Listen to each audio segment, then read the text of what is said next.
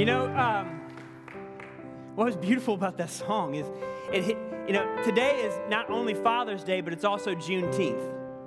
Juneteenth is the celebration of when the news of the Emancipation Proclamation reached the last known slaves in 1865, all the way in Galveston, Texas.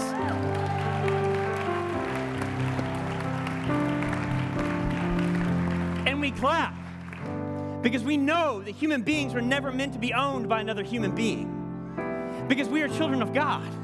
And all of us with dignity and honor, because He gives us value. And He has called us so that we might become children of God. And as we were even singing that song, you split the sea. What's that from? When God liberated the Israelites from slavery in Egypt and brought them through to freedom. And so, being Juneteenth, I want to pray, because there's still millions of people enslaved around the world today. That it might be in law in our nation that another human being can't own another, but there's still plenty of slavery happening in this world.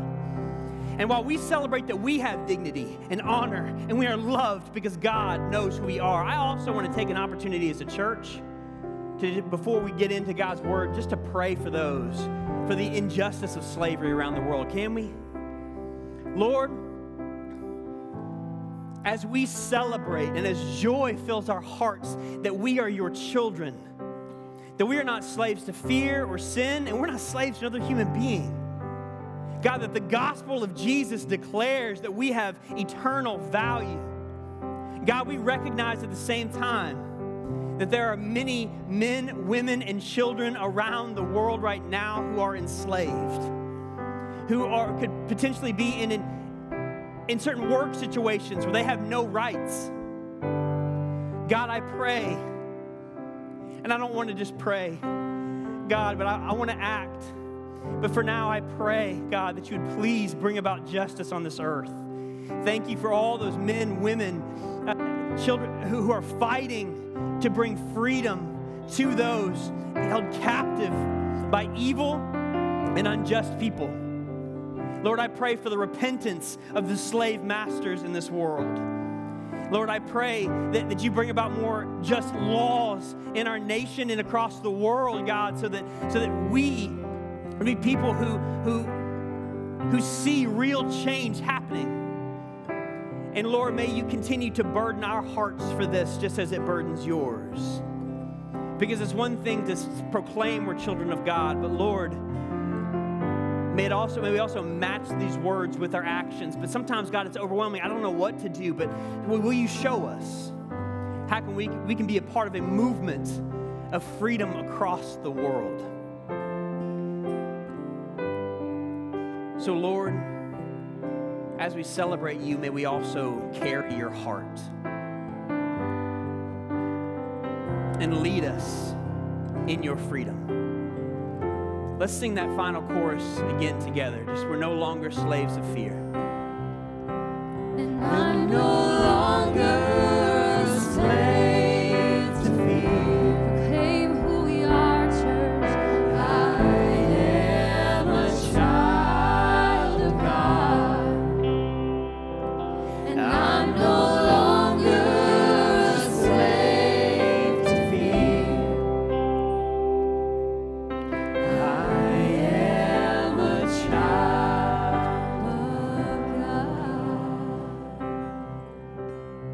Thank you and praise you, God, that you made it known and revealed to us your heart for all humanity. May we receive your love this morning. May the lies of the enemy that tell us we have no value or that we're somehow less than, may you silence those in the presence of overwhelming truth. Thank you for your love for us. In Jesus' mighty name, and everybody said, amen. Amen. Man, we have a good God. We have such a good God. And, in addition to it being Father's Day and Juneteenth and Baptism Sunday, thank you, we are also, because we can't cram enough into this, we're also starting doing a fresh dive, a new dive into a New Testament book called Ephesians. Now, guys, like, just prepare yourselves, okay? Like, the book of Ephesians, it has been rocking me, and we're going to dig into it all summer long and to continue to wrestle with it. I encourage you, if you don't have something that you're reading and at home, to pick up this New Testament book and begin to study it for yourself. We're going to try to send out emails this week with resources that can help you study Ephesians more on your own, but it is going to be a joy to study this book with you guys. Now, it's called Ephesians because it was originally a letter from the Apostle Paul to a community of Christ followers in the ancient megacity of Ephesus. Now, most likely, Paul wrote this letter while literally chained to a Roman guard on house arrest in Rome. But he wrote it to this group of Christ followers in a city that was second only to Rome in population size, at least as far as what people knew in the world at that time. And it's located, Ephesus was located on the western edge of Turkey. You can actually go and see the ruins of Ephesus today if you wanted to. But in Paul's day, it was the premier city in its area. It was home to the temple of the goddess Artemis, which was declared one of the 7 wonders of the world at its time. Ephesus was a city of power and pleasure, wealth and pagan worship, superstition, sexual perversion. And when you think about a city like that, at first glance, you're like, this doesn't exactly seem like fertile soil for a new church. But Acts 19 records how Paul spent 2, perhaps even 3 years there. And from his faithful ministry, God brought about a new community from within that city of people following in the way of Jesus. In a city whose values and lifestyles were so different from those Jesus calls us to live. I mean, just the fact that Paul has a community of Christ followers to whom to write a letter, like, that testifies to the power of Jesus and his gospel. There is no geographical area or culture too difficult for the good news of Jesus to reach. There is no heart too calloused that his Spirit cannot break open. There is no stain of sin that his grace cannot cleanse. Do you guys believe that? And Paul spent 2 to 3 years there because sometimes you got to take some time of just continually working and being faithful and praying and ministering to people, but we'll see God work. And Paul did see it. And sometime after he was in Ephesus, he writes this letter affirming to them that what God did and was doing among them was not only real, but it was glorious. That they were in fact made alive with Christ, united with Christ. And if united with Christ, therefore united with one another to be a new kind of humanity in Christ. And that is what this letter is about. It's celebrating what God has done, what he is doing, and declares what it means to be a new human, a new community in Christ, even in places like Ephesus. And you know what? If God could do that in Ephesus, do you believe he can do that here north of Boston in 2022? I'm going to ask that again.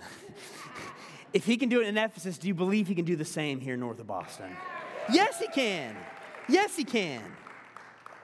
Because to believe and follow Jesus means that all parts of our lives are becoming like him, including what we value, how we live, and how we treat one another. And that means that we, as we follow Jesus, become a countercultural, not against culture, but a very different kind of community, showing the way to life and hope and truth. And as we dig into this letter, which unpacks all of this for us, and we look at it week to week, we're going to begin by looking at the first 14 verses, seeing what is this reality of God. What has he done? What is the good news that brings great joy that is for all people? Because as we dig into this, guys, Ephesians is no dry textbook. as we open our ears to it, my prayer is that we all hear Paul's words like an ongoing song of joy. That his words here in the beginning are an eruption of joy. They begin in verse 3 with praise, and they end in verse 14 with to the praise of his glory. Like God has done some amazing things, and Paul can't get over it, and now he's sharing that with us. So let's dig in together, starting in Ephesians 1, chapter 1, verse 1, to verse 14. If you want to open the blue Bibles in front of you, we're on page 946. If you don't have a Bible at home, this Bible in the pew back, that is our gift to you. Take it home. I just encourage you, study Ephesians with us. If you are going to take it home, dig into it with us. But we are Ephesians chapter 1, 1 to 14. And as we read it, don't just listen for the words. See if you can also hear the emotion in Paul's voice, the joy as he writes this. Ephesians 1. Paul, an apostle of Christ Jesus by the will of God, to God's holy people at Ephesus, the faithful in Christ Jesus, grace and peace to you from God our Father and the Lord Jesus Christ. Praise be to the God and Father of our Lord Jesus Christ, who has blessed us in the heavenly realms with every spiritual blessing in Christ. For he chose us in him before the creation of the world to be holy and blameless in his sight. In love, he predestined us for adoption to sonship through Jesus Christ in accordance with his will, his pleasure and will, to the praise of his glorious grace, which he has freely given us in the one he loves. In him we have redemption through his blood, the forgiveness of sins, in accordance with the riches of God's grace that he lavished on us. With all wisdom and understanding, he made known to us the mystery of his will, according to his good pleasure, which he purposed in Christ, to be put into effect when the times reach their fulfillment, to bring unity to all things in heaven and on earth under Christ. In him we were also chosen, having been predestined according to the plan of him who works out everything in conformity with the purpose of his will, in order that we, who were the first to put our hope in Christ, might be to the praise of his glory. And you also were included in Christ when you heard the message of truth, the gospel of salvation. And when you believed, you were marked in him with a seal, the promised Holy Spirit, who is a deposit guaranteeing our inheritance until the redemption, that is the freedom of those who are God's possession, to the praise of his glory. Lord Jesus, take your words and move them to transform us. God, may we not just hear information today, but may our hearts be filled with joy today in the great news of what you have revealed to us, and what you have done, what you are doing, and what you have promised to do. We love you. We praise you. May the words of my mouth and the meditations of my heart be pleasing and acceptable in your sight. Oh Lord, our rock and our redeemer, in whom we trust. And everybody said, Amen. Amen. You know, when we get amazing news, we can't help but talk about it. Right, this past Thursday night, my younger sister had her first baby. And I've been telling everyone who will listen, all right? Everybody.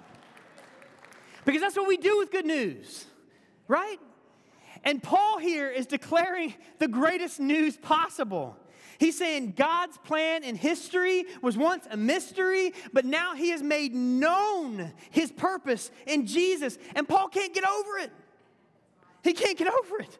He's telling everybody. Could you hear his excitement when we were reading that together? And why? Why does he just erupt in joy here at the beginning of this letter? Because God's plan over history is no longer hidden. But where does it begin? Where does it begin? First, before time began, God the Father determined and wanted us as his sons and daughters. Paul may have been chained to a Roman guard while writing, but just joy freely spills all over this page. He says, praise be to the God and Father of our Lord Jesus Christ, who has blessed us in the heavenly realms with every spiritual blessing in Christ. You know, whenever we think about God, we can't help but wonder, well, who is God? Is there a God? what does God think about me? How does God see me? But in Jesus, the God over history broke into history and made all of that known.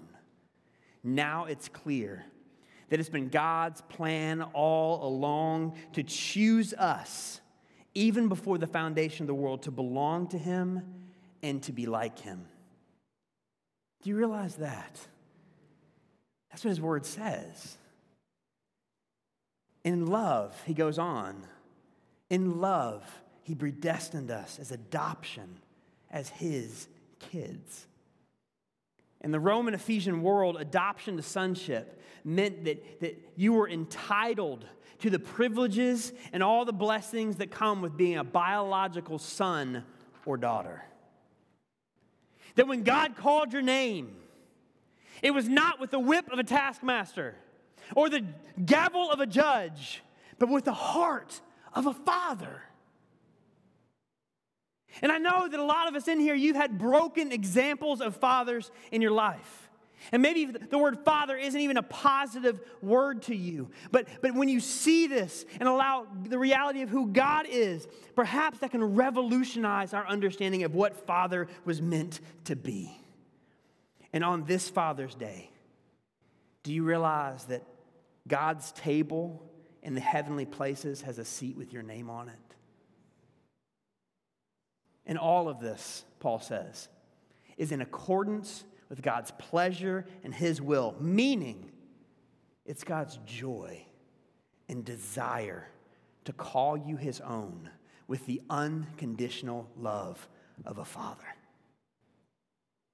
And then in the grand scheme, first off, let me say, sometimes when people read passages like this, He predestined us as adoption, they start saying, well, did God choose me or do I choose God? Is this just God's sovereign plan, those who belong to Him, or is there any measure of human free will in following Him? I don't know. Let me just start there. I don't know.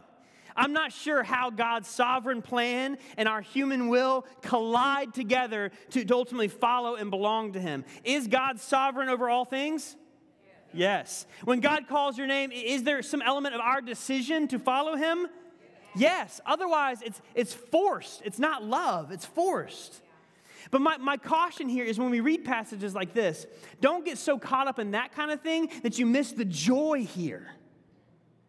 Don't miss the joy here. Because we're reading this and we're getting all caught up in our heads and we're missing the joy, we're missing the point. That before you were born, before you did a thing, before you chose Him, God the Father chose you and reached out to you and initiated towards you. And as our Father, He chose us to be in a son or daughter relationship with Him so that we would grow up like Him. Holy and blameless, Paul says. And why can Paul just not get over this? And why is this something that, frankly, I don't know we can get over ever either? Because the same God who founded the earth runs after you and me as a father. In Luke 15, Jesus tells a story of a father and two sons. And one of the sons decided to run away from the father because he didn't want to live under his father's roof. He didn't want to live according to his father's pleasure and will. He wanted to chase after his own pleasure, his own will instead, and thus ran away. And that son's story has been my story. And my bet is it's been a lot of our stories. Because sometimes we would rather chase after our own happiness and live for our own glory. We'd rather determine our own truth that makes us feel good. We'd rather live as our own gods, chasing our own sense of satisfaction. But we realize that the story of the gospel, God is the subject, not us. God is the center, not us. And sometimes we don't like that. But eventually, the son who runs learns the hard way that there is no lasting satisfaction outside of the unconditional love of God. None. that all of our attempts to try to squeeze out the satisfaction that this world has, all of that runs dry eventually. But the love of God is without end. It is infinite. It is that of a father. It is unconditional, and it calls your name. And when that son was started his way back home, before he could even see the father ran toward him, embraced him, and kissed him. And he does the same for each of us. That before time began, God chose you, wanted you to be his child. And there is no higher joy than when he is at the center of our lives, when we are under his roof. You guys tracking with me? But many of us struggle with this. I get it, because we talk about this kind of love, but a lot of us, we don't feel worthy of it. Like, does God know what I've done? Can he really love someone like me? Remember, the guy writing this letter, Paul, literally murdered Christians. He could have easily asked the same question, but instead his heart is overflowing with joy. What else does he say here? That our sin once condemned us, but in a wash of divine grace, the blood of Christ liberated us. That yes, God called us to him, but there was something standing in the way, and that was our heart of sin, that we wanted our own way. But perhaps you hear me say, God chose you, God loves you, but because you carry a lot of guilt and shame, that just kind of hits you and bounces off. God knows the mistakes I've made, so how can he possibly love me? God may run to others, but I have a hard time believing he would ever run to me. After all my screw-ups, how can I even look him in the eye? Surely I have to clean myself up at least a little bit before God would actually want me. And if that's you, hear these words again. For those who hear the gospel and believe it, he says, in him, Christ, we have redemption. That means freedom through his blood, the forgiveness of sins, in accordance with the riches of God's grace that he lavished on us. So to the guilty, to those covered in shame, to those under a steady barrage of accusations, guilt, false guilt in our minds, it is not our actions that liberate us from shame, nor is it our efforts that pardon us from guilt. But it is only Christ's sacrifice on the cross. That is the gospel story. And Paul says that the gospel story, the good news of Jesus, it didn't happen so that we can lead to the praise of our own noble goodness. But he says, but all of this is to the praise of his glorious grace. And when our sin declared us guilty, and we were unable to save ourselves from divine judgment, the Holy Son of God willfully went to a cross for you and for me. We can never earn or deserve such love, and this is why it's called grace. That on the cross, his grace was poured out for us all. And when the reality of God's grace sinks into us, it erupts out of us with joy. Not too long ago, my kids made one of those homemade volcanoes, right? And they put that vinegar in it, and then they put the baking soda and a little like boom, right? That's the picture that came to my mind as I was reading this.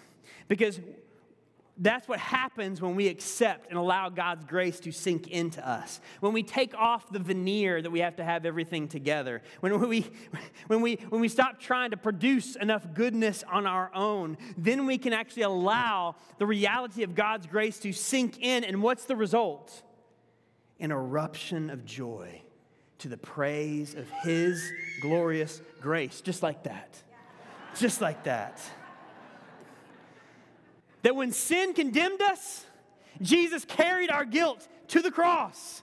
But now the weight of guilt and shame was no longer ours to carry, because according to the riches of his grace, he lavished, isn't that a great word? Lavished his grace upon us. And when we believe and receive God's grace, together we become a new kind of people, don't we? So much of the Ephesian world, and it's true for our world too, is just so stressed out on a treadmill of performance, always striving to secure their value, their love, their acceptance. But we already have those things in Christ, don't we? He's already declared we have love, acceptance, value because of who He says we are. And when we know that's true of us, that means we are free to forgive. We are free to show His grace to others. And it's clear that His grace begins to mark out a group of people because gratitude starts to flow out of them. And they actually enjoy being together. and all in the presence of God. And I see that in this congregation so many times, don't you? Man, our prayer is that His grace just sinks in that much more and continues to transform us into the people that God would have us to be. And that's who we want to be. And that sounds amazing. But there's one more part to what Paul says. Because as we talk about the joy, the gratitude, all these things overflowing out of us, we also recognize that life is hard. And while we want these things to characterize us, and they sometimes do, and we know that God chose us and He liberated us, some days fear feels more real than joy. Anger feels more apparent than gratitude. So Paul, where do we find joy or hope even in the darkest of moments? Well, he says this. He says, do you also know that you're not only chosen and redeemed, but we are sealed with the Holy Spirit, which is just the beginning of our forever joy with Him. That we are chosen by the Father, redeemed by the Son, but also, when you believed, you were marked in Him with a seal, the promised Holy Spirit, who is a deposit guaranteeing our inheritance until the redemption of those who are God's possession to the praise of His glory. That God calls our names, yes. And He has redeemed us by the sacrifice of Jesus from our sin. But that doesn't mean that we now have to live this life alone. But now He sends His Spirit to live in us, work in us, and work through us. And the very presence of His Spirit, he says, is a deposit guaranteeing our inheritance. What does that mean? Well, if you went back in Paul's day to the Ephesian marketplace and you were looking to buy a big ticket item, I don't know, like maybe an ox, like rubies, I don't know, whatever you buy in the marketplaces back then. Big ticket. It costs a lot. But you don't have all the money with you. You can choose to give, as a buyer, you can give the seller some very important object as a guarantee that you're going to come back with a full amount of money owed. So what Paul's saying here in verse 14 is the presence of the Holy Spirit within you is the divine deposit that guarantees your eternal inheritance with God. You guys with me on that? You understand what I mean? What we're saying now? Because see, what God has promised is He says that yes, all that He has planned in time past, all that He's working out right now, everything is headed to a day and a time when God will bring unity to all things in heaven and on earth under Christ. It's clear, God says, that's where we're headed. But today, amidst the pain, the difficulties, the battles, Paul's saying God is with you. His Spirit is in you. And when fear and temptation loom at the door, we have the very Spirit of God to give us strength. And when I sin and mess up, or the voices of people are always clamoring in our mind, we have the very Spirit of God to remind us what is true, that we don't have to walk through these things alone. In fact, He doesn't want us to walk through these things alone, but that we have His Spirit within us to remind us of who we are, that we've been chosen, we have been forgiven, and we have an eternal inheritance with Him. That in His grand plan to unite all things in His joy, God chose us to be His, liberated us in Christ, and eternally sealed us with His Spirit. And Paul can't get over it. And I can't get over it either. And all of this is the result of God's will, His initiation toward us. This is the grand plan that God is working out across human history. And when you hear it like you have today, and if you believe it, if you accept it as true, it becomes your story too. And in just a moment, we're going to celebrate the baptisms of 7 people. You know, we try to make it clear that baptism is not how anyone is saved. Right? And baptism is not something we do to make ourselves more worthy of God's love. It is impossible to be loved any more than you are right now because you're already loved with infinite love. But the waters of baptism are a public, physical symbol of what has already happened spiritually in each of these brothers and sisters in Christ. That when we say their names in just a moment, it is a picture of how God the Father first called their names. When we ask them, have you received Jesus as your Lord and Savior? And they say yes, it is a picture of how God is already at the center of their stories. And when they go down into the waters of baptism, it means that they have been washed clean of their sin, that they've said goodbye to the old life and they've become a new life with Christ. And when they come out and we pray over them together, we are praying that the presence of God's Spirit would be so real to them in all seasons of their lives. So man, it is such a joy to be a part of this day with every single one of you getting baptized here.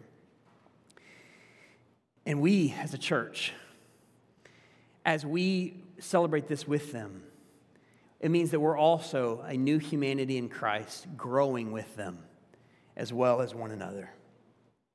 That all of this, God is leading us to become holy and blameless, just like Jesus. In His grand plan to unite all things in His joy, God chose us to be His, liberated us in Christ, and eternally sealed us with His Spirit. So will you pray with me, and then we're going to call some people's names and get a little celebratory in here. So God, thank you that before we were even born, you knew us. And God, that in your heart of love that you called our names. And God, I thank you for the ways that your Spirit has been at work drawing us to you. And I pray for fresh faith to arise in this room. If there's anybody in here who does not know you, they have not given their life to you, God, I pray that they will hear you today and hear this today as a call to them personally, and that they will surrender their lives and make you the center of their story, knowing that they are forgiven, they are cleansed.